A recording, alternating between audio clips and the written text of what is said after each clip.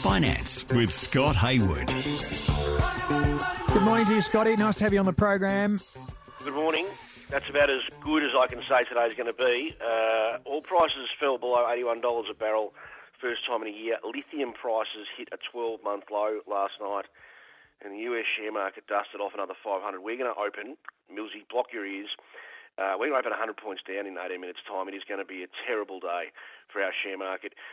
Really on the back of rising unemployment, again, in the US, and also rising interest rates. They're still very concerned about interest rates. And on top of that, there's also some harsh winter weather they're experiencing as well, which may also result in some significant insurance claims. So there's some worries if you're an investor in that sector. But I haven't got much good news for the share market today. Well, hold it, before you move on. SB wants to know, can you ask the finance guru if this is the play to sell in March and walk away?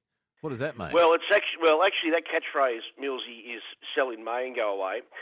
Look, March is generally a weaker month for the share market, mainly because so many companies go ex-dividend. Yesterday, BHP, Rio Tinto and CSL went ex-dividend. Earlier in the week, we had Woodside go ex-dividend. So that means that you get paid a dividend, and generally the price of the share does come off a little bit. So whilst the mentality to sell in March is fair and reasonable, people who are invested in stocks that give dividends are getting paid a dividend, so the share market does normally dip a little bit. So that's the mentality.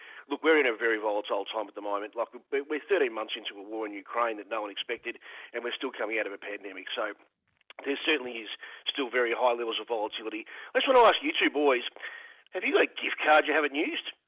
Yep, I got one in my wallet. Yeah, I've got a couple. Right now. Yeah. Americans have $21 billion in gift cards that have been yet to redeem, according to a report by a Credit Summit summarised by CNN overnight. 2/3 of US consumers have at least one unspent gift card. Isn't that extraordinary? Unbelievable. Well, that's not good news, and that's also not good news. The market's down, but we appreciate your work, Scotty, and we look forward to talking again next week.